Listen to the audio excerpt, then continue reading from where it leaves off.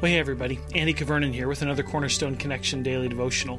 When I was a lot younger, I was interviewing for a job, and one of the things that the person interviewing me asked was how I was with multiplication. Was I willing to multiply myself in other people? And as a young worship leader and pretty ambitious, aspiring to do great things for the Lord, I had to sit on that question for a little bit. I didn't fully understand what they meant. I thought, the Lord's gifted me uniquely, perhaps as a musician, as a leader, and I don't really know if my job is to multiply other people or to actually lead the congregation in worship. I kind of thought the latter. I thought my primary thing that I could offer was to offer the church worship leading that helped them bring glory and honor to the Lord. And the person interviewing me, who actually became my boss, pressed me on it a little bit, and he said, one of the things that needs to happen is for our leaders to multiply themselves in the lives of others. And I even at that time, I still don't think I really got it. Perhaps I never fully did when I worked for that person. But over the years, I've come to relate to that reality a lot more.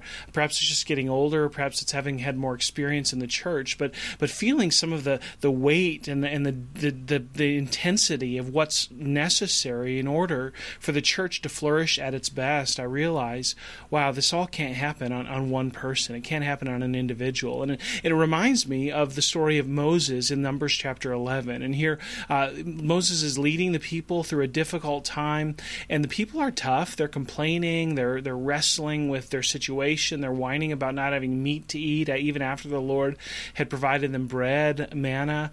And Moses gets frustrated. And we find this in Numbers chapter 11, verse 14 and 15. He says to God, I cannot carry all these people by myself. The burden is too heavy for me. If this is how you're going to treat me, God, please go ahead and kill me. If I have found favor in your eyes, and do not let me face my own ruin. Moses is pretty frustrated. And he says to God, look, I'm tired of this. I can't do this by myself. Well, what happens? Look at verse 24. Eventually, God leads him out of this funk. And actually, starting in verse 23, it says, the Lord answered Moses, is the Lord's arm too short? Now you will see whether or not what I say will come true for you. So Moses went out, and he told the people what the Lord had said, and he brought together 70 of their elders and had them stand around the tent. So here Moses realizes, look, maybe I don't have to be alone. Maybe this isn't a solo venture.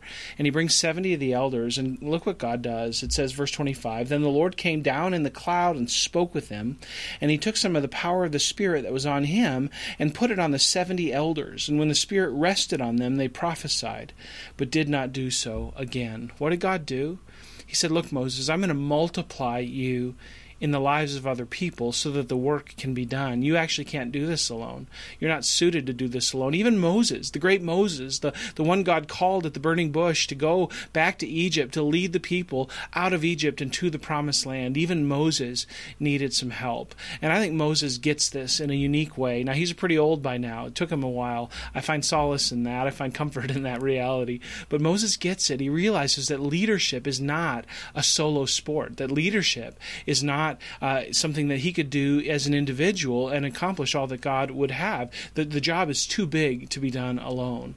Let's continue, verse 26. Notice this. It says, however, 2 men whose names were Eldad and Medad had remained in the camp, and they were listed among the elders, but they did not go out to the tent. Yet the Spirit also rested on them, and they prophesied in the camp. Here, the Spirit goes to even more than what Moses had planned. God works through more people than what Moses had orchestrated. What's going to happen? Well, it says a young man ran and told Moses, Eldad and Medad are prophesying in the camp. Joshua, son of Nun, who'd been Moses' aide since youth, spoke up and said, Moses, my Lord, stop them. Now, who's Joshua? Well, Joshua, of course, is the one who's going to lead the people actually into the promised land and who's going to lead them in a conquest to conquer the nations that exist there so that the people can be set up in God's provision. Joshua's a young man, though, at this time, and he looks at his mentor, Moses, and he says, you know what, this can't be. Leadership's a solo sport. I'm going to be a leader someday. I think Joshua probably knew, and I'm going to have to do this. Moses, you can't let people horn in on your leadership responsibilities. How does Moses reply? Verse 29, are you jealous for my sake? I wish that all the Lord's people were prophets, and that the Lord would put his Spirit on them. And then Moses and the elders of Israel returned to the camp. What does Moses say?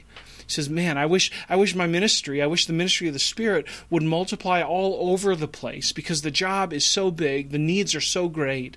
I want the Spirit to replicate himself through me, through whomever, such that God's work would be accomplished. And friends, it reminds me of one of our passions here at Cornerstone, our strategy in making disciples. And as we anticipate Pastor Scott Wilson coming on our team, we're considering this. We want to reach people for Christ and root them in Christ. But then listen to this. We want to release them to serve Christ. Ministry doesn't happen all through the professionals, people with pastor next to their title.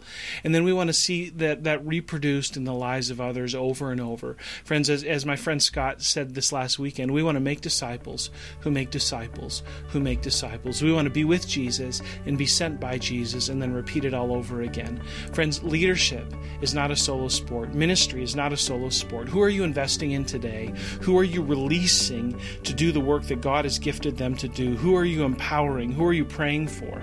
Let's be a people that release and reproduce with great joy, and let's watch God work. God bless you. Have a great day, and see you again soon on the Cornerstone Connection.